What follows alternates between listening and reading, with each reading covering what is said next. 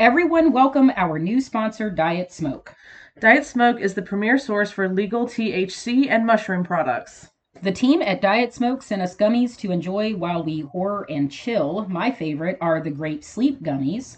And mine are the Cherry Lime gummies. With a wide range of strengths and doses, Diet Smoke promises to find the perfect product for you. Whether you want something strong to unwind, a boost of energy to keep you going, or a lighter option for a mellow high, Diet Smoke has you covered. They understand everyone is different, which is why they're dedicated to helping you find the perfect product. Their customer service team will be by your side helping you along the way. Diet Smoke has cannabis gummies, shots, and vapes, each one made to deliver the best balance of flavor and effect. So don't settle for less and join the Diet Smoke community and discover the buzz for you. Visit dietsmoke.com today and use code DFWTO for 50% off any item and enjoy your journey to cannabis bliss. Diet Smoke, your partner in finding the perfect THC and mushroom products. This podcast is sponsored by BetterHelp. Hey guys, it's Casper and Becky from the DFWTO podcast. If you've been a long-time listener, you know how much mental health means to us. Mental health actually plays a role in many horror films, especially the final girl subgenre. Whether it's Nancy facing her nightmares and defeating Freddy, or Sydney taking out Ghostface to overcome the trauma of and avenge her mother's death. Not only are horror movies a huge comfort to Casper and I, so is putting our mental health first. And if you agree and you're searching for professional services, let BetterHelp be your guide. BetterHelp will connect you with a licensed therapist who can help you start your journey of self-awareness and discovery. If you're thinking about starting therapy, give BetterHelp a try. It's entirely online and designed to be flexible and convenient for any type of schedule. Just fill out a brief questionnaire to get yourself matched up with a licensed therapist, and you can also switch therapists at any time for no additional charge. Just like the final girls that triumph over evil, triumph over your trauma with BetterHelp. Visit BetterHelp.com/DFWTO and save 10% off your first month when you sign up today. That's BetterHelp, HELP.com/DFWTO. And remember, guys, don't fuck with the original. Now let's get into the episode.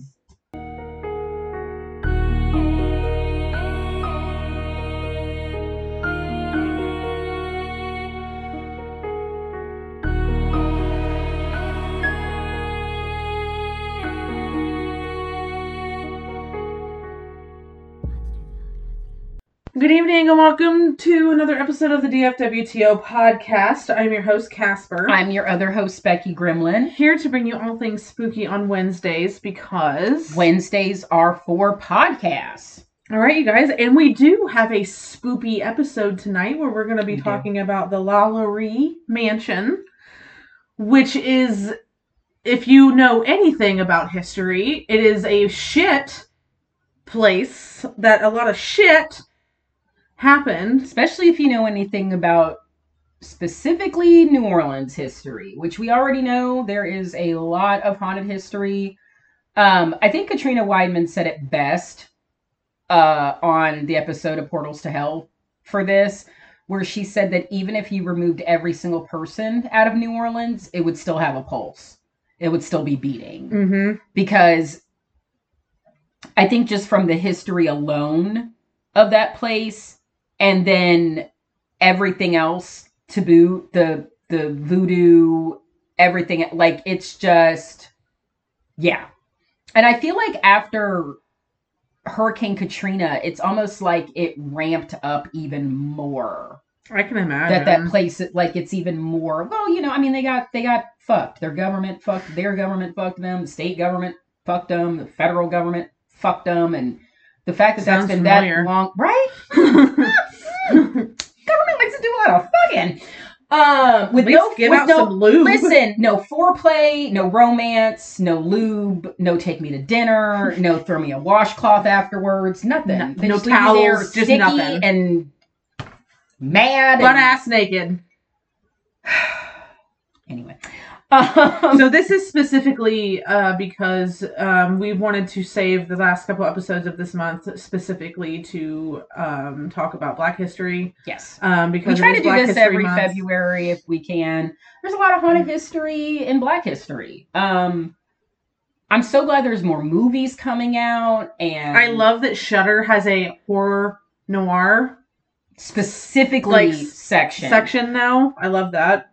Oh, guys, if you're a horror fan, start taking. But I just recently have started taking more advantage of Shudder, and yeah, you have to. Listen, here's the thing. If I got rid of Tubi will disappoint you, so stop doing that.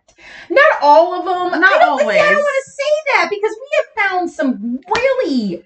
The Andy Baker tape was such a gem. Like, we have found some genuine, like, gems just on Google Tubi. What you're gonna watch There you before go. you watch it. I'll say that for you know what? We'll say that for everything. If it has under we'll say a that 3, for everything. don't watch it. Yeah. Don't just because we have found some real gems on Tubi. Yep. If Like, I got rid of every real single gems. streaming service and only kept one, I would keep Shudder because Yeah, I would too. It's my Netflix. Like, I watch it like it's. I wish I could say I watched it more than I do, but when it comes to horror movies, that's the one I go to. I'm like, there's just nothing. There's just the same horror movies on Netflix and HBO and Hulu. I barely use Hulu anymore. The only reason I have it is because I got that Black Friday deal on it. Otherwise, I wouldn't even have Hulu. I keep it for the shows. Hulu has decent shows. Well, not even that. I keep basically for the reason that I have the Peacock app for The Office. I keep the Hulu app because me and my husband love Futurama. Listen, Netflix is good for docuseries. Yeah, Futurama is Hulu. Well, Parks and Rec and The Office for Peacock, I should say. Netflix is good for docuseries. Max is good for docuseries and movies. Yeah. Peacock is shows. Yeah. Paramount is movies. Yes. Discovery Plus is shows. Yes. Hulu is shows. Yes. Shudder is movies. Yes. And Disney is a mess. I don't know what else to call it. Disney is when I'm feeling nostalgic. I got rid of Disney because I don't feel nostalgic and enough times to keep it. Because I want to watch something new, so I want to watch a new horror movie. Also, I have a physical. I kept it. I kept it for The Nightmare Before Christmas, but I have that. But I own it, so I'm just like, what? Why am I keeping this? I kept it for DComs that you can't buy physical copies of. Yeah, that's true too. But I mean, in all reality, I will buy a month of it in October. Well, I take that back. And The Mandalorian, which I don't even know what's going to happen with that. I stopped Marvel. I stopped Star Wars. It's too much. The Mandalorian was it. That was the last one. Because me and my husband really got into it. And now I'm just like, what are they doing with it? Are they doing nothing? Is it... They just left it. I've done no research. Pedro Pascal's just out here living his best life, which is wonderful. I'm happy for him. He's probably finishing Last of Us. But I'm just like, are they never going to do... Like, I don't think they left so much off. Well, we got introduced to Asaka, and now we're like... And I can't do another... Please, I can't do another series. Yeah, Marvel lost me. I'm not... Marvel, I'm done. I'm not. I am done with Marvel. Especially after whatever, like... What is this Madam Web shit? And apparently that's not even Marvel, it's Sony. Like, all Is it because Sony still owns Spider-Man? Yes. Okay. And there's like direct tie-ins to Spider-Man, and Dakota Johnson is on this horrible press tour talking about how she knows absolutely nothing. I love how they're like, what are the names of the Spider-Man movies? And she's like, Spider-Man's here. Spider-Man comes back. I'm like, Her press tour on this movie is one of the most entertainingly abysmal things I have ever seen in my life. Because you can tell that she knows this movie sucks. She didn't want to make this movie. She needed money. She didn't have fun making this movie. She does not want to do this fucking press tour, but she's contractually obligated to. And it's abysmal. It's entertaining and abysmal all at the same time, which nobody is saying that about the movie. Everybody's just saying, I've never seen, it has been so long since I have seen a general consensus of this is terrible from everybody across the board. everybody across the board is Madam Web is awful. Oh, spoiler alert to everybody. Adam Scott plays Uncle Ben, and Emma Roberts is Peter Parker's mom, and we get baby Peter Parker at the end of the movie, apparently. No. They gave Adam Scott a porn stash. Anyway, I can't. Anyway. So, we're, he's Ben from Parks and Rec. That is the only... Stand in the place where That you... is the only Ben that Adam Scott has and ever will be. I read it. I said, you know what? Fuck it. Because I'm never going to see this. I don't care. I'm going to read what the movie was about, what the movie's about. And I was like,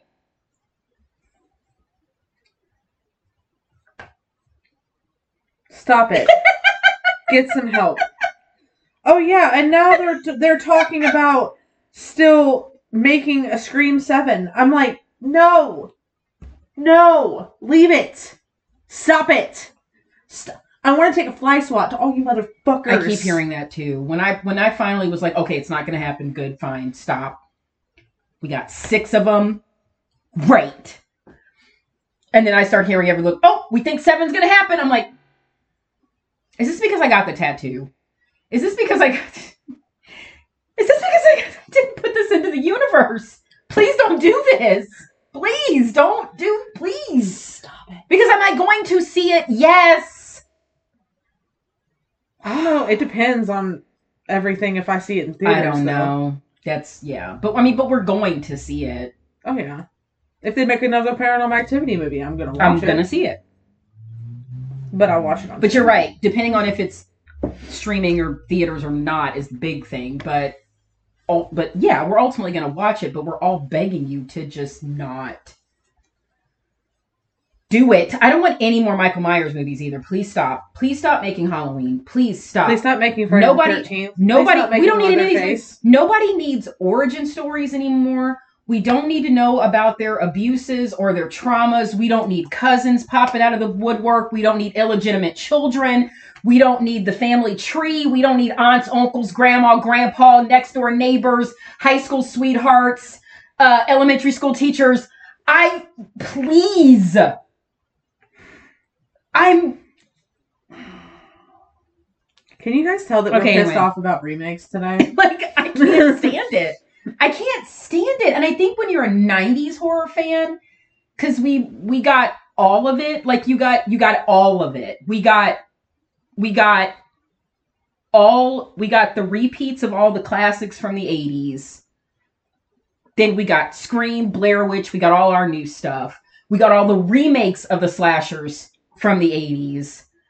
And then we got really, like, you got such a vast and a big part of it. And then the 2000s were, and then stuff started to get good again. And now they're like, oh, well, let's, now they're making stuff up. Now, like, I'm like, what is a reboot? Now stuff isn't even, they're like, that was the funniest part of Scream where they were explaining it. Mm-hmm. Like, this was a reboot, prequel, sequel, shaniquel. Like, I don't even know. I can't even keep up with the lingo anymore. This is getting weird. But yeah, please don't make Scream 7, please and thank you. We don't want it. We didn't ask for it, so we're done. Yeah. Let's not. This is why indie horror is becoming having such a strong impact right now. What is all this stuff with bugs now, though? Like, I'm liking the original stuff, but why are we getting like 2 back-to-back horror movies about spiders coming out? And I'm like, ooh, that one. I'm like, y'all really did that for the ones that, and I don't have arachnophobia, but like the whole time, my skin's gonna be crawling. Like the whole. That's why. That's what it is. Like, I don't, but I do. You don't need to have arachnophobia to feel like your skin's crawling when you see spiders. Yeah. I do it too, and I love spiders. Yeah. I love them. I don't have a problem with them. But like. I literally will find the tiniest. That commercial for Sting or what. I'm like, you named it? I name all my spiders. Even the itty bitties. I'm like, I put My you hus- outside. My husband said I should name I found a daddy long leg in my car. Hi, Daddy. And I tried to grab it, and it crawled right underneath the passenger seat. And I was like, I guess you just live in my car now. Daddy long legs are cool, though. Oh, they're fucking awesome. I've loved them since I was a kid. Now, if it was a wolf spider, burn it. Your car's done. Because listen, I love that wolf scene spiders. in Waiting to Exhale, just my whole car's on fire. I love wolf spiders because they kill black brown recluses. We love that. We love that. But they're huge. Yeah, and the first time I saw one, I can't remember the last time I was ever there. I was hysterically scared. Like, I don't even know. I was crying and laughing and screaming and making no sense when I called my husband because it was in our basement and I had never seen one. I legitimately thought someone's pet tarantula got loose and was in our basement. Because are you sure it wasn't a tree spider? Seen one that because tree spiders are actually look like tarantulas. He said it was a wolf spider. He knows better than I would. Because tarantula or tree spiders actually look like. I didn't give him enough time for us to get acquainted, though. So, do you understand? I didn't go, excuse me, sir, that broke into my home. Are you a tree spider? Just to confirm. Are you a tree? We didn't But you converse. We didn't. The world would be so much better if you could just talk to them. I ran away screaming, crying, and laughing. It really would have been better. I was.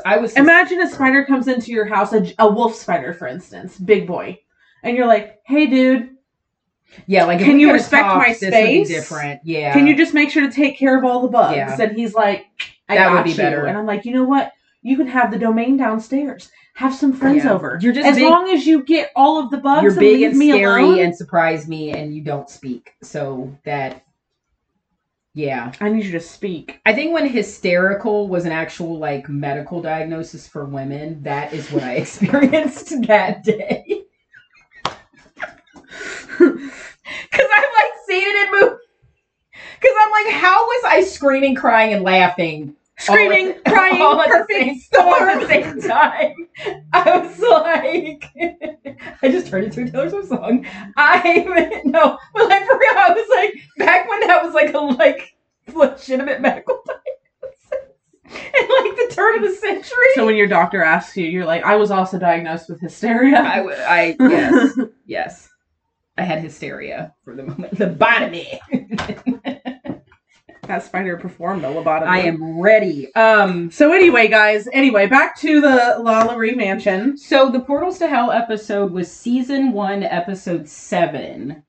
If you wanted to go back and watch it. And then Jack Osborne has a podcast called Ghost and Grit, where he interviews several people, but he also has Katrina on several episodes to talk about like behind the scenes stuff of their time with certain episodes of Portals to Hell. And this one, because I was very curious how they even got entry, because they are the first, as far as I know, televised, we'll say televised, because I don't know if any other paranormal groups have been in there, but televised paranormal group that have ever explored the LaLaurie Mansion. And the story that Jack gave, it was somebody that he knew that, you know, and I guess it helps that Ozzy is your dad, because the guy was at his dad's concert. And Jack was just like, hey, that haunted mansion you own.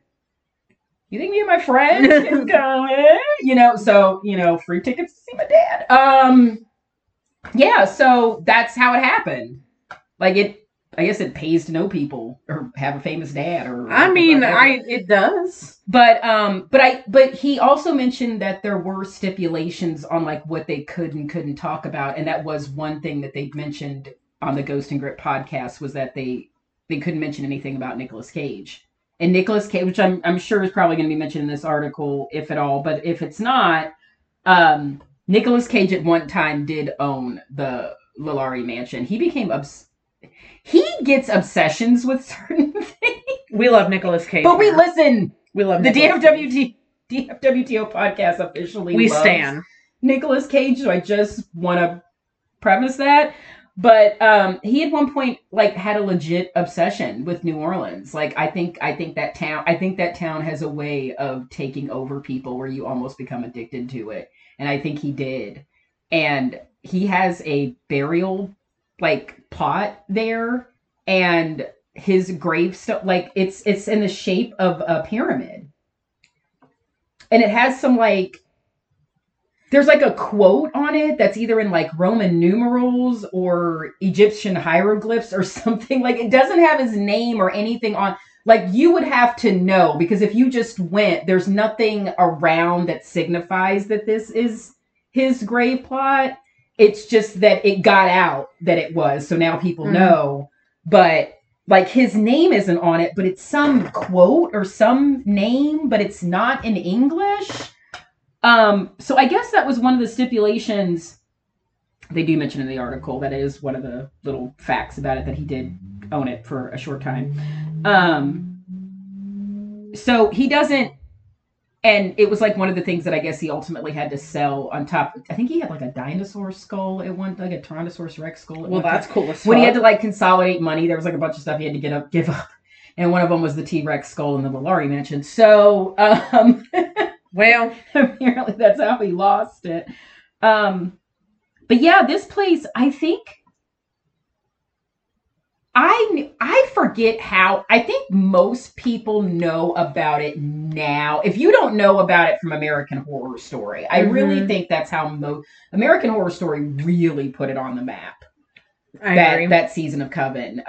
Kathy Bates played Madame LaLaurie perfectly. It was amazing choice. Honestly, Coven is one of the best seasons. But I think that's what really put it on the map. Was that season was when people now I knew before, but I honestly can't remember. It would have I have watched so many shows over the years of 10 most haunted places, 50 most haunted places, 100 most haunted places in the world, in the US, whatever. I mean, we've seen how many of those different shows have been around? 150,000 for years.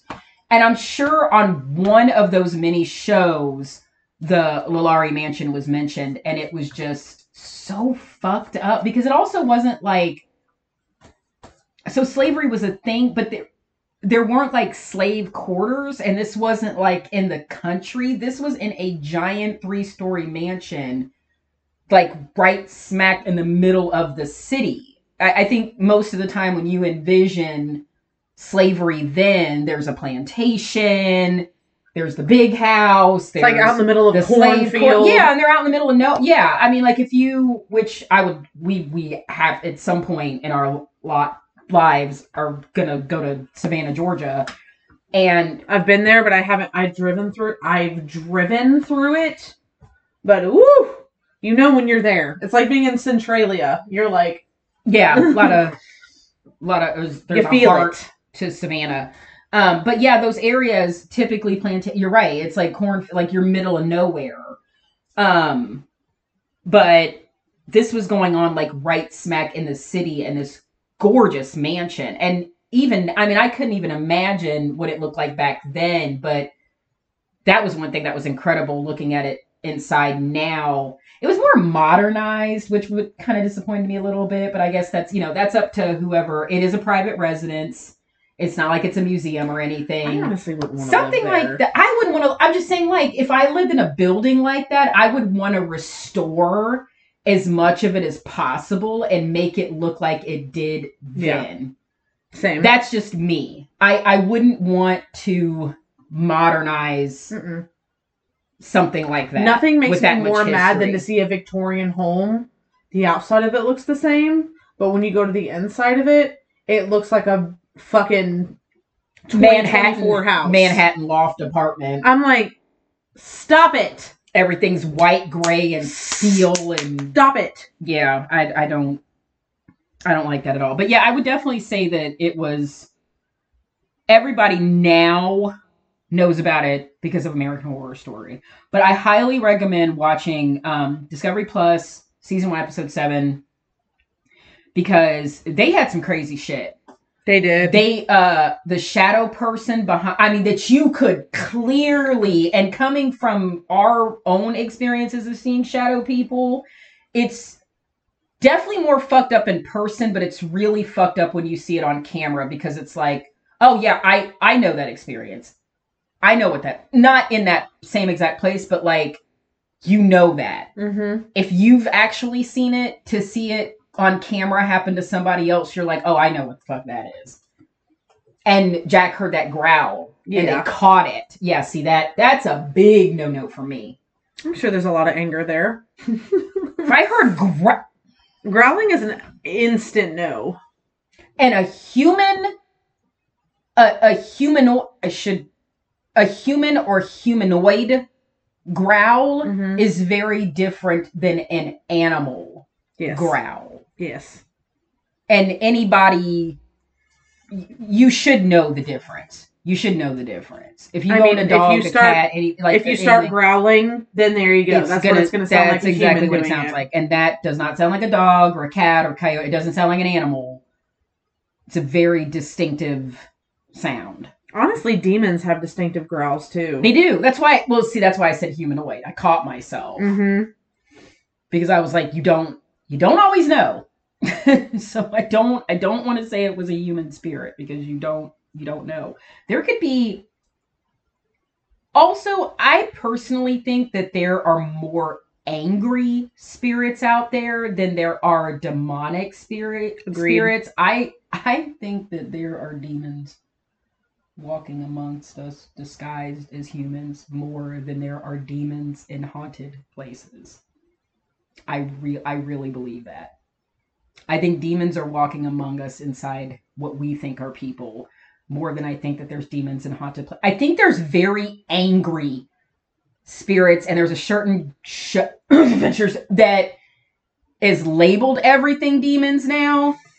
And it's fucked a lot of people up that don't know any better. And I really, truly believe that there are more angry spirits in places than there are demonic spirits. And I think that if you know the history of certain places, then it would just make sense that there's angry energy there too. But that doesn't always mean demonic. That's very different. If someone was an angry, mean ass, evil ass person from 8 to 80, they just raised hell and were just horrible, and they died a mean ass person, you think their spirit is gonna be nice? Especially if the way they died was horrible too. Like they were a horrible person and somebody killed them because they were horrible, or they died, or they had a massive heart attack or whatever. Like, that's not going to be, if they weren't happy in life, what the fuck makes you think they're going to be happy in death? So yeah, I just wanted to preface that too. I think that there is a lot of evil energy surrounding the LaLaurie Mansion, and once we get into these stories, I don't think any person within the sound of our voices is going to be surprised that there isn't a shit ton of angry energy in this place. See, it's a place like this, to me, I'm not necessarily saying it is a demon, but places like this are a perfect melting pot for demons to show up because of the anger and the negativity. Exactly. Bobby Mackey's is one of those places. You have so much negativity and so much anger that it invites demons. And demons thrive on that. So it's just kind of like a perfect storm. I'm sorry, I keep bringing up Taylor Swift. It's like a perfect storm for demons to inhabit a place like that. That doesn't necessarily mean every time it happens, demons show up. But you know what? That's almost perfect, going back to Jack and Katrina, the name of the show, Portals to Hell. Some place with that much evil, angry energy could be a quote-unquote portal to hell, meaning that it will invite in demonic energy because there are so many angry spirits here that are just constantly... Penhurst is another one. Yeah. They say there's a demonic spirit there that people encounter that is not one of the people. There's just so much anger and hatred from all the pain of that place that it manifested itself into this demonic that attacks people, has been known to attack people. So when we go there, we're avoiding that spot. Yes. Faux show. So we'll get into the ghost of the haunted LaLaurie Mansion. So, for almost 200 years, there have been reports of paranormal activity coming from this house. It shouldn't surprise many that many hauntings are attributed to the slaves that Madame LaLaurie kept on the property. To think right after all that shit happened is when hauntings started. I mean, like right after. I mean, it makes sense. Because 200 years, then that would mean right after it all happened. People have been having shit happen to them ever since. I mean, yeah, it makes sense. It does. They wasted no time. Yeah. There is a room in the mansion where slaves were often kept, and reports of moaning coming from that room are common. Phantom footsteps echo through the house with regularity, and many people who have stood near the house have reported feeling as if they were taken over by a negative energy. Now, was that secret room where they kept the slaves? Or was that the door that kept opening that was off the kitchen? That might have been the secret room. Okay. I'm not 100% sure, but... Yeah, because on the show there was a bathroom, but there was also a secret door that led to a back room off the bathroom. But then there was also a room off the kitchen that the caretaker there said will just... Which, hell to the fucking no. I'm making my coffee in the morning and the door just... I'd be like, you know what? Here, you can have this coffee. You want sugar? Just take it. Just take it. Despite all of the ghost stories and paranormal happenings at the LaLaurie house, it would be folly to assume that all of them can be traced back to Madame LaLaurie and her mistreatment of her slaves. In 1894, a tenant who lived at the LaLaurie Mansion, the house was converted into apartments, was brutally murdered in his room. They found his belongings ransacked as if someone had gone through them. The police assumed that he was a victim of a robbery, even though nothing of value was found missing. An interesting account regarding this murder deals with the police interviewing neighbors about his disappearance. One of his neighbors claimed that he was having problems with sprites in his house. His friend wrote it off as his imagination running wild with him. But he did say something interesting. He claimed that his friend told him that there was a demon in that house who wasn't going to rest until he had met his end, which the man did in this house. Is it possible that at least some of the ghostly phenomena can be a result of this brutal murder? It certainly is possible. However, nobody will know for sure until a real paranormal investigation team can investigate this location. Which has happened. Only then, by communicating with the dead who still reside here, can we hope to get to the bottom about the truth of the ghost at the LaLaurie Mansion. So that may have even been the growl that Jack heard. Mm-hmm.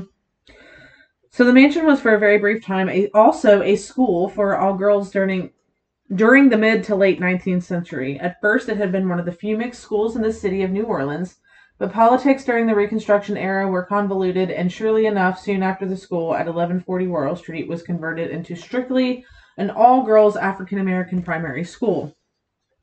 Within a short amount of time, reports of physical assaults came to light. We know that young girls would approach their teachers with tears streaking down their faces and their sleeves rolled up, the exposed flesh of their forearms scratched and bruised. Who did this to you? The teachers would demand. The answer was always one and the same, quote unquote, that woman. But these girls were young enough to probably not aware of Madame Delphine and the devastating tragedy some decades earlier.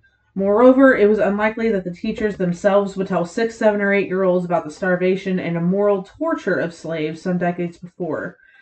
One must wonder if the young girls were playing pranks on each other, or if their claims that some phantom woman had scarred them was true. No memoirs exist from this period, just a scattering of accounts here. Was the spirit of Madame Delphine LaLaurie responsible for the scratches, or was it something else entirely? Although not everyone believes in psychics or mediums, there was one particular instance made known to the Ghost City Tours team in which someone on one of our ghost tours... This is Ghost City Tour. This is their in article. New Orleans.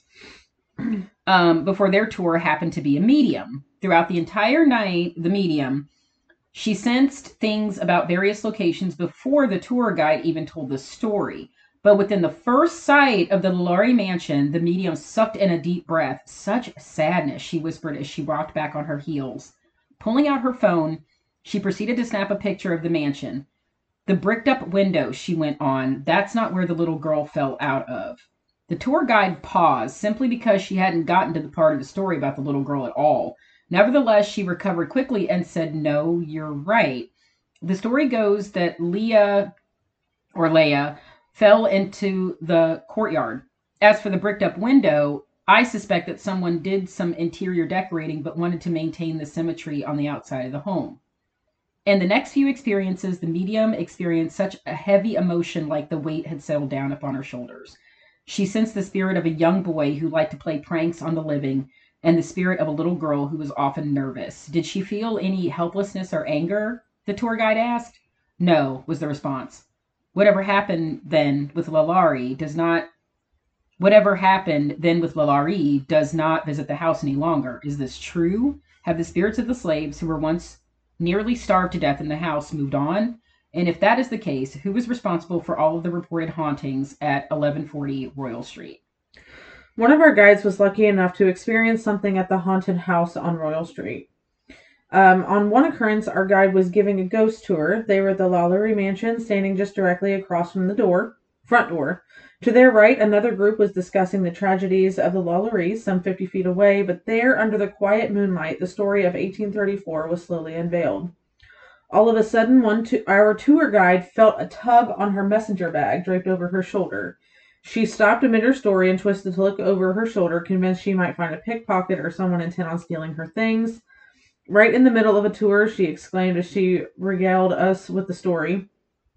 But no one was there, however, so she turned back and got back into character. No less than 10 seconds later, she felt the tug again. Harder this time, a sharp yank. Once again, she was whisked around, but no one was there, and this time she told her tour what had happened, and their faces, she said, were priceless. No doubt hers was too. 2 weeks later, at the corner of Governor Nichols and Royal Street, our guide was on the streets again, bringing another tour around. I just want to preface something that I do know someone personally who was pickpocketed not once but twice in New Orleans. So that is a real thing. Not surprised. Just thought I'd put that out there. It's always going to be a ghost. So hold on to your shit. The mansion, of course, was main hit. She had positioned her group under a set of street lamps burnt out for weeks. She launched into the story, but the minute she said the name Leia, the lamps flickered on. Everyone in the group paused, a few yelping in delight. The guide went on with the show. When she said the name Leia again, those same lamps blew out and the light was gone. Was the ghost of her still there, still waiting to be mentioned? Was the playing with the lights just a method in exposing her presence to the living? Why is it that people can be spotted standing around snapping photos of the building on any given site? To say nothing of the number of ghost tours that crowded the cracked sidewalks, huddled around a guide who speaks of medical experiments and torture, it might have something to do with the volume of ghost stories and accounts of the LaLaurie Mansion's hauntings. It might have something to do with the tragic events that caused the hauntings in the first place. Before we get into the ghost and the hauntings widely reported at the LaLaurie Mansion, we should start by telling you who Madame LaLaurie was. So if you guys don't actually really know this story, hold on to your fucking ass. Yeah, there's and I think for so long people thought it was fake until stories were passed down enough that it was corroborated that it really did. Like this, happen. It does. It almost sounds like it's not possible for someone to be this inhumane. So the woman who became infamous as the cruel mistress of the haunted house was born Marie Delphine McCarty. She was born on March 19th, and that's surprising because she's a Pisces. It's very weird for a Pisces to be this bitchy. She must have a Scorpio moon. Something. In 1787 to Louis Chevalier Barthélemy de McCarty and Marie Jean, could be Janine, Larrable. Delphine was a member of the large, wealthy, and politically powerful McCarty clan. Her family included military officers, planters, and merchants, and had arrived relatively early during the French colonization period. Many of her relatives owned and managed extensive real estate and slaves. As her surname indicates, her family originated in Ireland. Legend has it that the family patriarch fled Ireland to France to escape the political and religious tyranny imposed by England's monarchs. The first of Louis Chevalier and Marie Leanne Larrable was also named Louis Barthélemy, born in 1783. Marie followed, but interestingly, her baptismal record was not entered into the sacramental register until December 26th of 1793, almost 5 years after her birth. Generally, the Catholic Church only did this when the infant in question was close to death. Ooh. Well, yeah. On June 11th, 1800, Delphine McCarty married Don Ramon de Lopez y Anguelo a Caballera de la Royal de Carlos. I am sorry I read that. That is a name. A high-ranking Spanish officer at the St. Louis Cathedral. Some 4 years later, she and Don Ramon traveled to Spain. The accounts differ on what occurred on the journey, but what we do know is that Don Ramon died in Havana en route to Madrid. This is like one of the first of many deaths that just keep following this woman. Like, I remember that being part of her story, too, before we even get to the LaLaurie Mansion. How death just, like, oh, isn't that... Well, apparently it started at birth, so... Oh, so unfortunate. Delphine was not with him when he passed. During the voyage, Delphine gave birth to a daughter named Marie Borgia Delphine Lopez y Anguela de la Candelaria, nicknamed Borquita. Their stay in Spain was short-lived following her husband's mysterious death, and both mother and young daughter soon returned to New Orleans. Delphine's second marriage was to Jean Blanc, or Blanc. It's probably Blanc. Blanc. Fancy way of saying it. A man who carried many titles, including banker, merchant, lawyer, and legislator. They wed in June of 1808. After their union, Jean Blanc bought the property with a house at 409 Royal Street.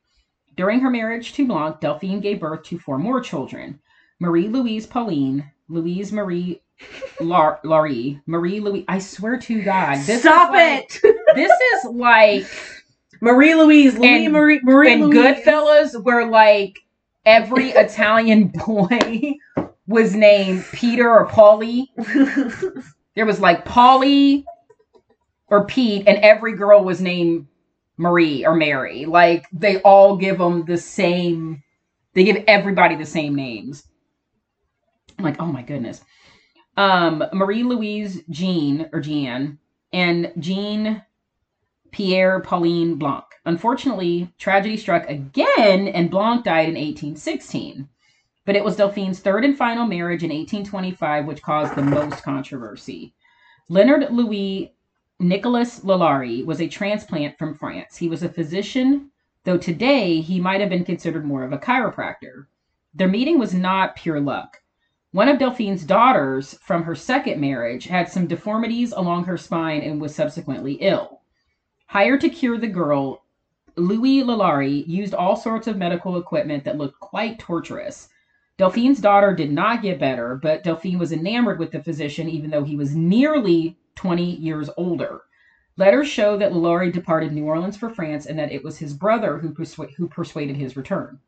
After all, Louis had impregnated Delphine. Nothing else could be done but marry her. Nothing else could be done. Yeah.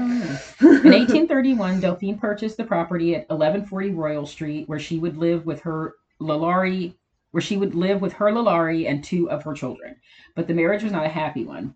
Neighbors overheard the couple arguing profusely, and it was almost unsurprising to them when Louis LaLaurie packed his bags and moved out sometime in the early months of 1834. Losing her husband reportedly drove her mad. Rumors spread that she was harming her slaves, and an incident in 1833 when a young slave within the household, Leah, fell to her death in the courtyard, turned all eyes on Marie Delphine McCarty LaLaurie. The council held an investigation on all of her slaves were set free. One by one, Delphine purchased them all back. The events within 1140 Royal Streets quieted until that fateful night in 1834. So the fire at the LaLaurie Mansion on the morning of April 10th of 1834, a fire broke out at the house owned by Delphine LaLaurie. The fire destroyed part of the house and brought to light 7 slaves who were starved, tortured, and chained in the upper part of the building. The nearly helpless were carried to the Cabildo, where they received medical treatment, food, and drink. Nearly 2,000 townspeople came to view the victims. Appalled by the wretched sight before them, the people began gathering at the mansion in the expectation that Sheriff the sheriff would arrest Delphine. However, the sheriff never arrived, and as the day went on, it became apparent no action would happen. The cloud slowly transformed into a mob with only one thought: vengeance. When Madame LaLaurie managed to escape the fray, the enraged crowd attacked the now empty residence. They stripped the interior of its valuables and continued their assault by trying to dismantle the whole house by damaging the walls and the roof. By the next morning, they had nearly demolished the entire house, and details of the fire and the aftermath, as reported by eyewitnesses, emerged in the local newspapers during the following week. The account was soon picked up by national publications. Madame LaLaurie was reviled as a monster, a demon in the shape of a woman, and fury itself escaped from hell. The fire was ignited in the kitchen of the Grand Mansion. Allegedly, the fire started on purpose by a slave woman chained to the stove as a punishment. The fire seemed to be an attempt at trying to call attention to the deplorable conditions that she and her fellow slaves endured. And deplorable is, I think, an understatement. That's yeah, I think that's also being nice. Many of the stories told about the LaLaurie Mansion involve the slaves being found under extreme conditions after the fire was extinguished. One version begins with the conditions that the slaves found when authorities arrived. The story says that one of the slaves had their bones broken numerous times and sat in unnatural positions so that when she moved, her limbs remained crooked and bent, and her gait was reminiscent of a crab's.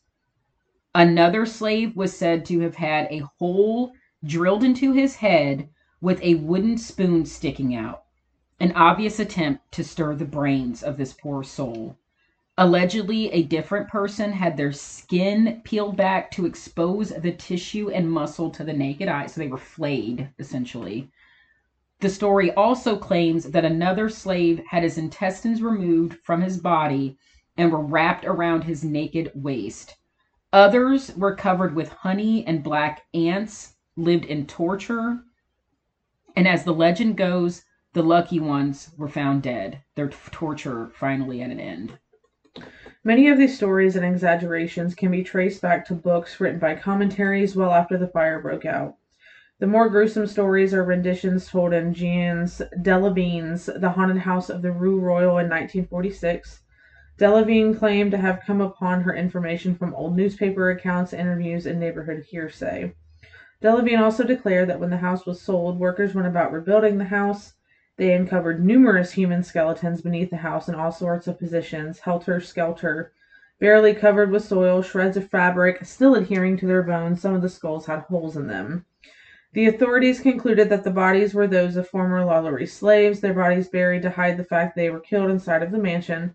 Are these bodies the former vessels for the ghosts which haunt the mansion today? Oh, you know what? Wait, real quick, because when you said that, the buried ones, I think that was from what if memory serves me correctly, that was something that was also mentioned on the Portals to Hell episode, that after the fire, when days later, it was days later before they actually, when the mobs went in and were tearing the building up, that was right after the fire, but it was days later before they actually started digging up in there. And so during those times, which is when they think that this was reported hauntings, they were hearing bangings, loud bangings coming from the house that they thought was spirits from the slaves that had died there. Come to find out, what they think, it was that she actually buried slaves alive, and they were banging from underneath those floorboards trying to get somebody to hear them so they would get them out. And days later, when it stopped, they died, and that's when they went in and dug them up, that they were still alive. Oh, God, that something about that just imagine really, thinking that it's paranormal, and then finding out that you could have saved someone's life. But you had no idea. You had no idea that they were.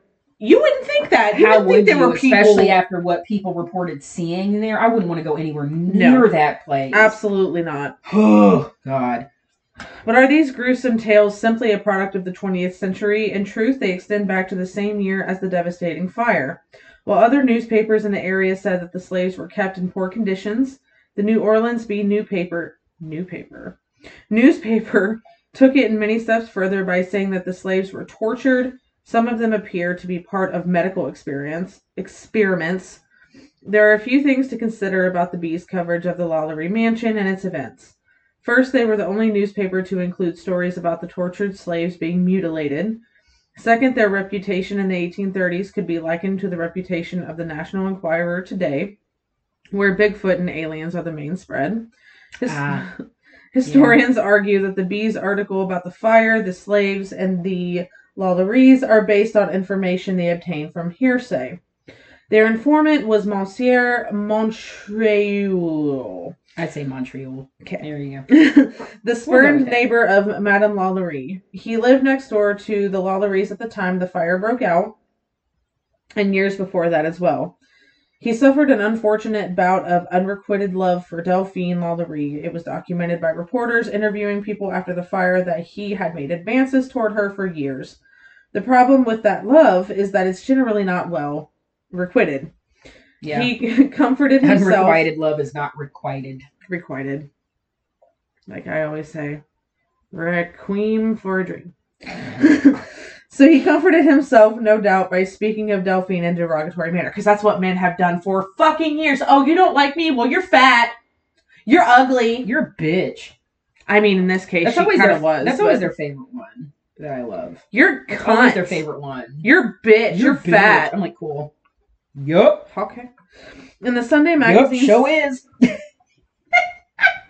I can be a bigger one. You want me to be a bigger one? Eat bread and get all fat and sassy.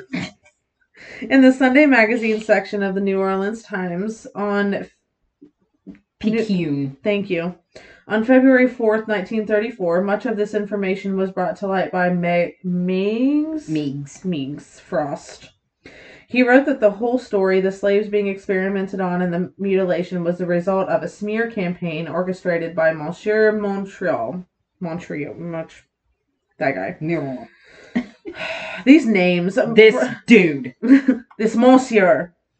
Frost wrote, her indulgence of her slaves was well told by friends. She would hand half-empty wine glasses at dinner to the slave who waited behind her chair, insisting that they drink it. Her coachman was fed to sleekness. Frost also provided information on the slave girl Leah, who was supposedly chased by Delphine through the house with a whip. He stated, based on his information and sources, that the little girl, because I'm not saying that, who leaped from the roof, fleeing Delphine's whip, was actually sliding down a curving banister, playing and fell, being killed by the marble hallway floor. I don't think that maybe it was necessarily experiments, but like the one thing that has remained the constant pretty much after it happened was that there was somebody chained to the stove. There was someone found with bones broken. There was someone found with cuts all over them. There were dead slaves or with their bowels cut open. There were dead slaves chained to the walls or chained to the floors. So there were certain things that remained a constant that were passed down throughout generations. But I think that the main story, because this was the one that spoke the loudest because of his unrequited love for Delphine, was this Monsieur who wrote this book. And that's just kind of what everybody went on after that. So that made it even harder when the person that's lying the most is lying the loudest. So that makes it even harder to get the truth out, even if part of that is the truth. It's just extremely embellished upon. So what is the truth about Madame LaLaurie and the house that sits here today? To start, we can certainly throw out any accounts of slaves used for medical experiments. Almost all of those stories didn't even show up until the 1940s. If they were true, surely they would have been mentioned in previous newspapers or other various accounts. It isn't outside the possibility that the townspeople found slaves in poor conditions inside the LaLaurie house. So yeah, I feel like that's the one that is the most constant, is that she treated, because that was the one story that always remained constant as well, was that the fire was started by a slave woman who was chained to the stove, and that's when they found the secret door and found many of them dead and rotting, and ones that were in pain and had been tortured. So even if it wasn't experiment or that sadistic, like that, yeah, that sadistic, she was definitely cruel to her slaves. Now, what level of cruel, I guess, for the last 100, 200 years has been up for debate. But for there to be that much energy and that much angry energy in that home, that woman had to have been evil and cruel to her slaves. 100%. So there just wouldn't. How would you explain it otherwise? Like, I just don't think there would be another way to explain it. A lawyer sent by the city visited Madame LaLaurie. He warned her about the laws regarding the treatment of slaves. So it stands to reason that in private, anyways, she wasn't the nicest person to the slaves she owned. Some even wonder if Delphine's supposed hatred towards slaves stemmed from the fact that all of her male relatives, including her father, had mistresses who were free women of color. Oh, I'm sure. It's difficult to say. However, the exaggerated stories about slaves being found missing skin and heads at their holes are nonsense. Holes drilled into their heads. I'm sorry. No, you're I was fine. clicking on it and the whole article just went away. That's okay. Our ghost tour guides are always, I almost said naked. Why did I see that too? I straight up. Why did I straight up look at it and then look at it again and was like, why did I think that said always naked? What? Oh, that's such an interesting ghost tour. Well, our guides are naked, so. No. Okay. All our ghost tour guides are always asked, whatever happened to Madame LaLaurie? That's always the story. Because I think there's just, yeah. So after she left New Orleans, we know she went back to France. Her ship docked in Mobile. Mobile. Before continuing the journey to Paris. Her death is shrouded in mystery, just as her life was. One popular account details her death while hunting boar. That is very unlikely. Does the arrogant Delphine seem to be the sort to hunt game? Other stories report her returning to New Orleans in a later in life, under an assumed name. I think that's what gave rise to the backstory with Coven. Yeah. Was that she came back under an assumed name. Yeah. While historians widely discount this story, there is reason to believe she could have. According to some, the Blanc tomb in St. Louis Cemetery No. 1 holds her body. Most likely she died in France. There are records kept in France that show she died on December 7th, 1849. More significantly, letters exchanged with her children explain how she desperately wanted to return to New Orleans, but her children forbid it. Do you not remember what happened there? Her son asked in one massive. Her children, save the one she had with Louis LaLaurie, all lived the rest of their days with their mother in Paris in the same house. Whatever the truth, in the late 1930s, Eugene Bax, who served as sexton to St. Louis Cemetery No. 1, until 1924, discovered an old cracked copper plate in Alley 4 of the cemetery. The inscription read, Madame LaLaurie, née Marie Delphine McCarty, a lot of French, 7 of December, 1842. I'm sorry, there's a lot. That was actually on, so that would have been Jean Blanc's tomb in the St. Louis Cemetery that actually had a copper marker plate on it with her name. And the death date as December 7th, 1842 instead of 1849. So she might be buried there. Who knows? Possibly. Despite the nearly 2 centuries which have passed since the fire in 1834, the events of that year are still told today as though they occurred only just yesterday. Facts are spun into the tales of brutality and torture until the truth is a muddled pool that can never be sorted. The more research one does, the more confusing the whole story becomes. The house becomes an entity all onto itself. When actor Nicolas Cage purchased the building in 2009, he lost it soon after because of bankruptcy. His career tanked not long after that, and New Orleans whispered that it must be the curse of the LaLaurie Mansion which caused the downward spiral. No, probably not paying your taxes. Notorially... You said notorially! Listen! a lot of these celebrities don't pay their taxes. They really don't. Nothing new. They really don't. Really don't. Okay, so. The record shows that since Delphine LaLaurie, no one has lived at 1140 Royal Street for more than damn. As the current owner, an oil tycoon from Texas, of the mansion has only lived there since about 2012, 2013. It is quite possible that his time at the haunted house on Royal is soon coming to an end. So apparently he owns it, but I think he doesn't live there full time. Just the caretakers do, which are the ones that Jack and Katrina interviewed, the mom and the daughter that live there on site. But I don't think he lives there. He probably was just like, fuck it, I got the money, let me just buy it. Probably. And stayed there one night and was like, nope. And was like... See, here's the thing. And we've said this before. If when they went on sale, I was a celebrity and I had a fuck ton of money that I could just be like, hey, I'm going to buy that. I would have bought the Borden house. And I would have bought the Maplecroft. I would have thrown all that money at that. And guess what? The Maplecroft would never become a bed and breakfast. And everybody would love coming to visit the Borden house.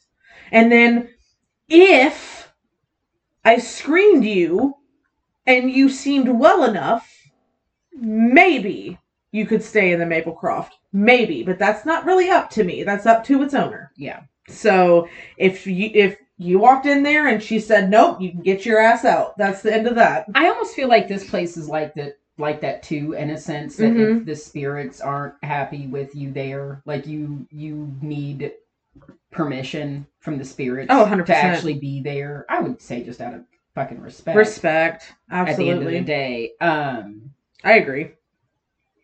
So yeah, I agree. I think I'm of the belief that the exaggerated stories of it sound crazy enough. I mean, listen, if you read anything about Joseph Mengele and Nazi Germany, if you read anything about the Japanese Unit 731, if you read any disgusting stories of people being tortured, there are enough of them out there. Plenty. That are real, that have actual records of it. Okay, so I think that because we know that those things really did happen to people, it's never out of our realm of possibility when we hear it in other stories. In this instance, I really don't think it was that severe. But do I think it was bad? Yeah, I do. I think it was bad enough that they would have to sacrifice yourself in a fire just to get help.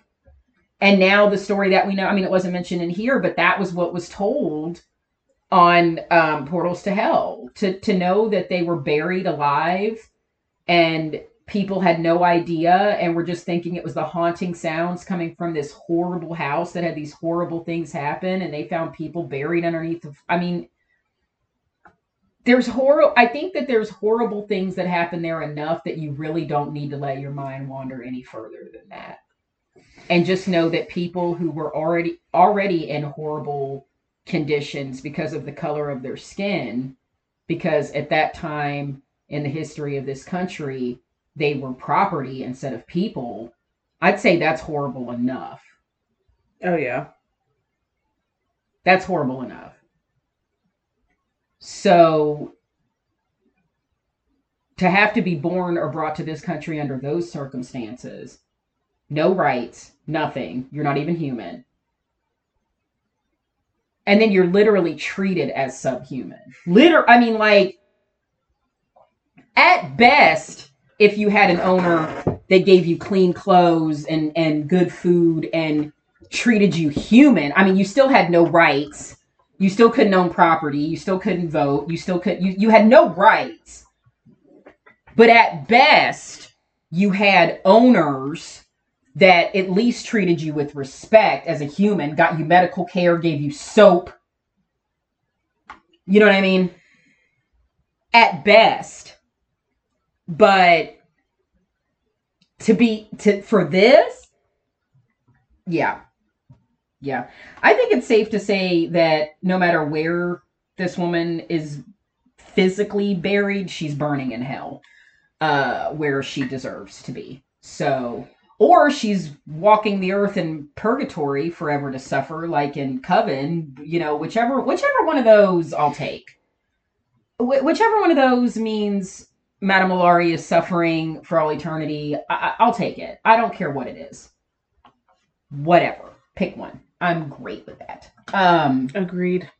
And if you cause that much suffering in life, you don't deserve to have a peaceful death. Like, sorry, not sorry. It doesn't make me happy that there's still spirits resting there. I wish they would all find the light and go to heaven and be happy and be with their families and be at peace. It does make me happy when I hear that there's happy spirits there that maybe play tricks on people because they were kids. You hope that they're finding some peace in the next life than in the life that they had. So that's the only solace you can have in situations like that, is you just hope. That's what I would say if I would tour now obviously, since it's a private residence, you cannot go inside, but you can tour outside of the building. If you take any various tours through New Orleans, that is a stop on the tours. And if you are a medium, or like myself, just a very intense empath that feels a lot of energies, Amen. Casper as well, you feel a lot of energies from people, just say a prayer. Just say a prayer. As soon as you start feeling that overwhelming sadness, I was literally just telling my dad a few weeks, reformatory got brought up for some reason. Yeah. I was telling him about that experience when I got that huge hit of vertigo, because I kept hearing that a young boy, and I never got a name. I don't know personally who it was, but a young boy that was a prisoner there, because at one time that was a reformatory for teenagers, and then hardcore prisoners were held there with these young boys, where you may have stole a apple pie off a Aunt Bee's, windowsill, and now you're with somebody in there that raped and beat a guy to death. You know what I mean? Right. Like, and I kept hearing this boy. I mean, just the overwhelming sense of sadness and helplessness that I got, that almost made me feel like I was gonna pass out. We almost left. It was bad, because I've had vertigo that was the before, first time we've ever been to a place that big, and with you, I was getting pounded from every direction, but you just were not yourself, and I was like, "Do we need?" Well, and we were at the top of those steps too, we're walking along that cell block, we're way up in the air, and then we're at the top of those steps when that hit me, and I got full on vertigo.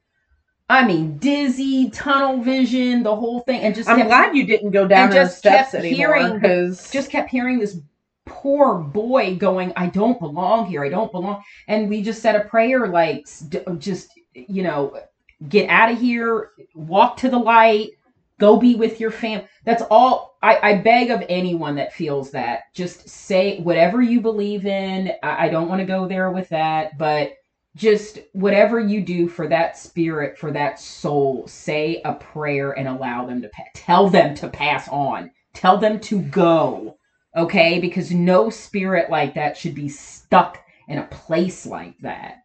Tell them to go. It's the greatest gift you could give to someone's spirit and soul that's trapped somewhere like that. Tell them to walk to the light and go home. They what's amazing too? There. People, like, when we were there and people were complaining about not getting a lot of that has happened everywhere we go, though. Very true. We always know people not getting a lot of stuff. Like, we've said this before, we always they don't respect. You can tell.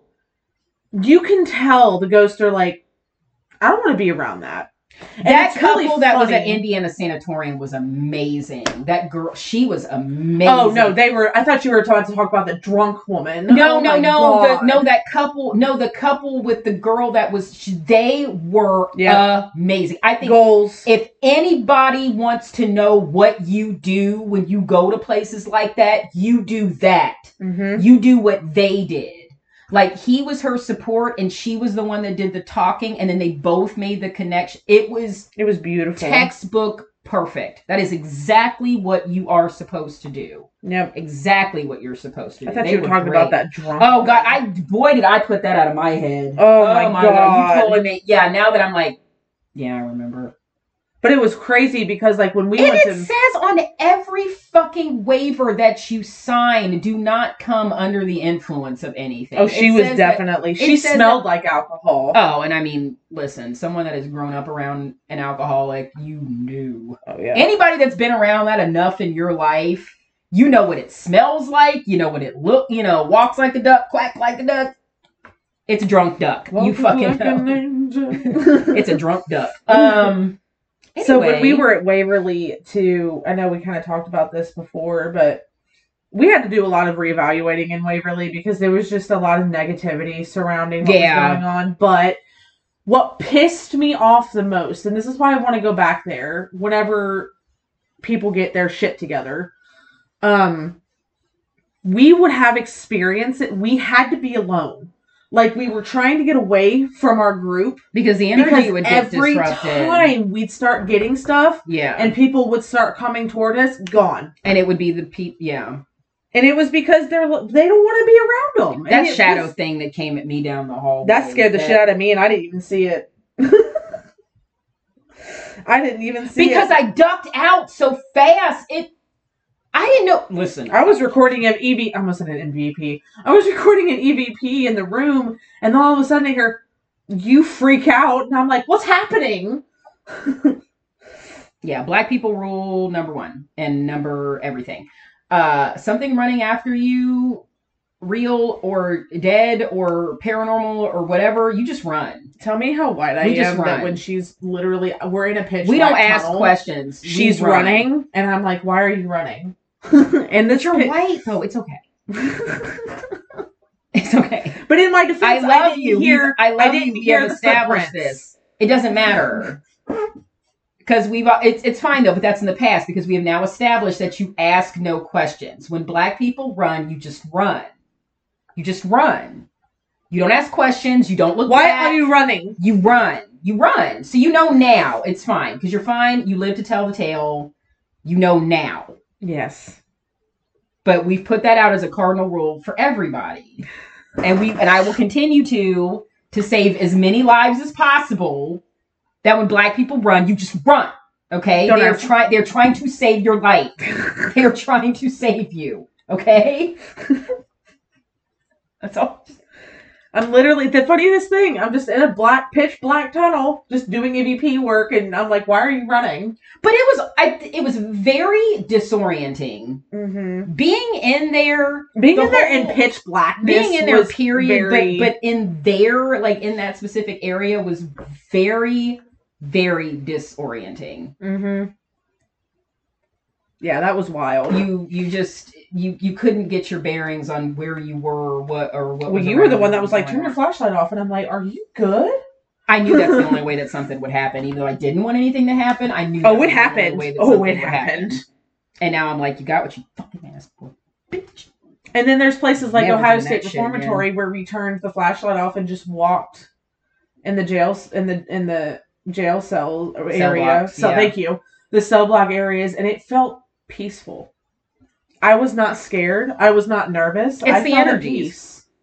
It's the energies. It just felt like everybody was going to bed. That's really what it felt like. Everybody was just chilling.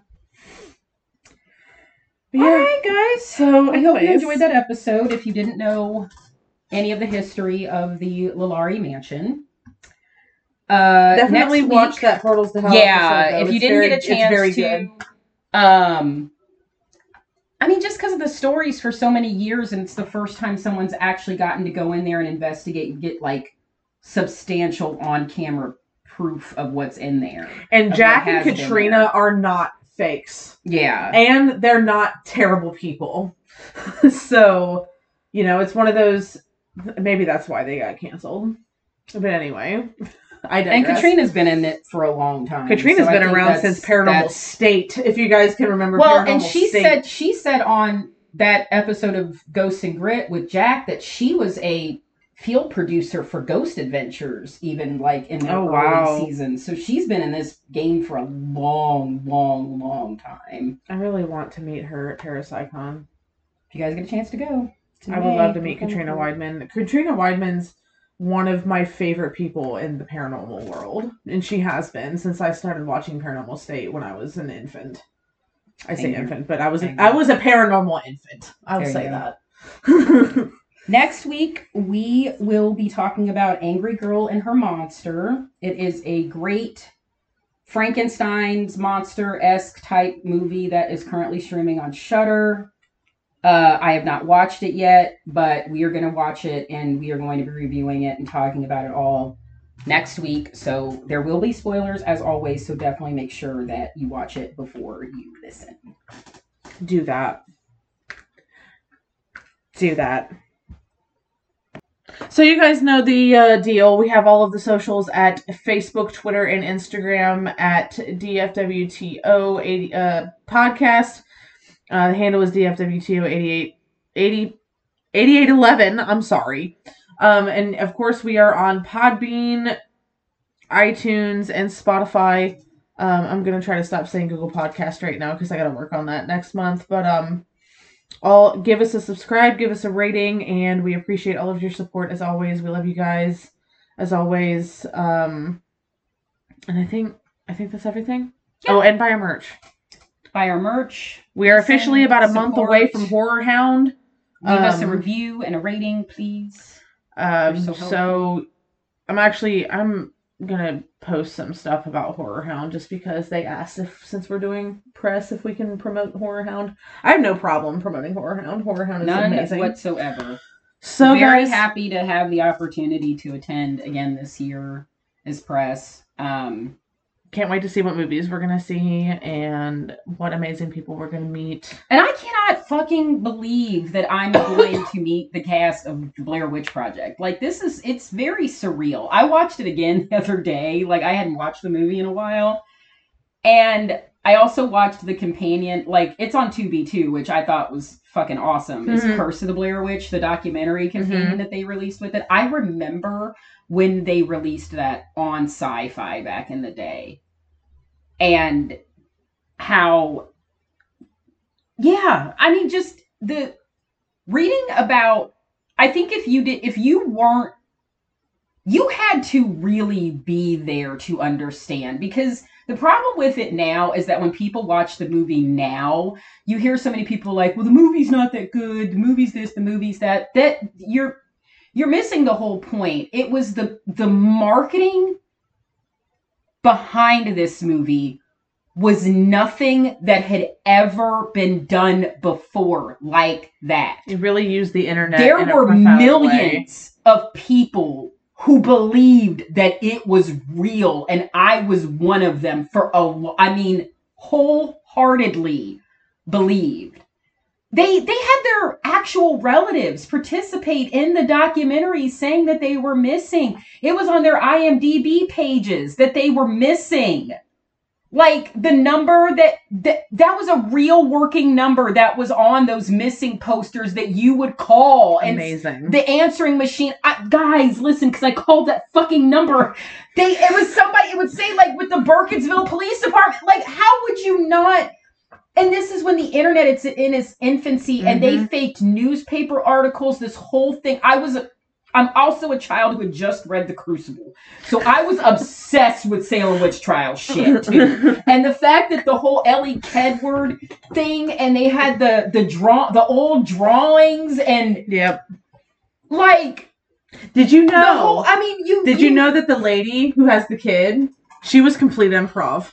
Yeah. Yeah, those were just in the town. Yeah, they were just people in the town. I also found out that Rustin Parr's house, that was an actual historical building in Maryland. Really?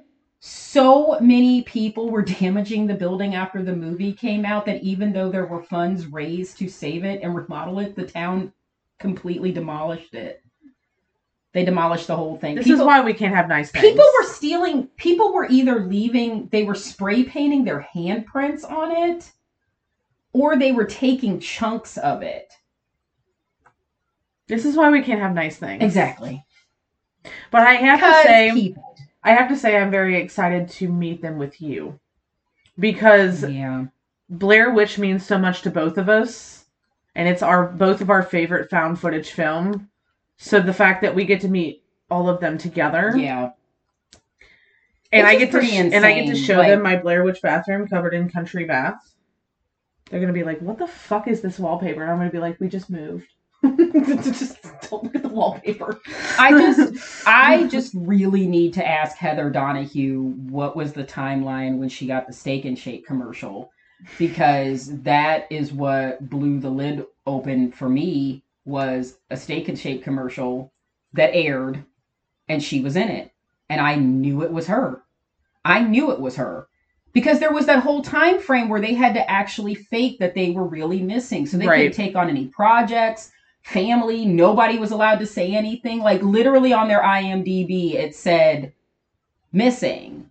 And then she shows up in a Steak and Shake commercial. You said, wait. Because publicly she has gone on later to say that. Now, who knows if that's true now, but I guess there was a snippet from something that she personally regretted at one point doing the movie because of how hard it was to book other roles. And I'm like, well, no, I know. Not that she regretted during doing the movie. I'm sorry. She regretted using her real name in the movie because her full name, Heather Donahue, was used in the movie. Yep. So you're forever associated with the Heather Donahue that's missing in the woods of Burkittsville somewhere. But you're this real flesh and blood actress. I'm very curious. I think she was pretty happy just settling down with her weed farm. I would be too. I get that. Goals, Heather, goals. That's all I'm saying. All right, guys. Goals. Well, don't forget to watch. Buy our merch, listen, support, watch Angry Girl and Her Monster. Get ready for next week. Yes. And of course, like I said, we love you guys. Thank you for all your support. And remember, don't fuck with the original. Okay, bye.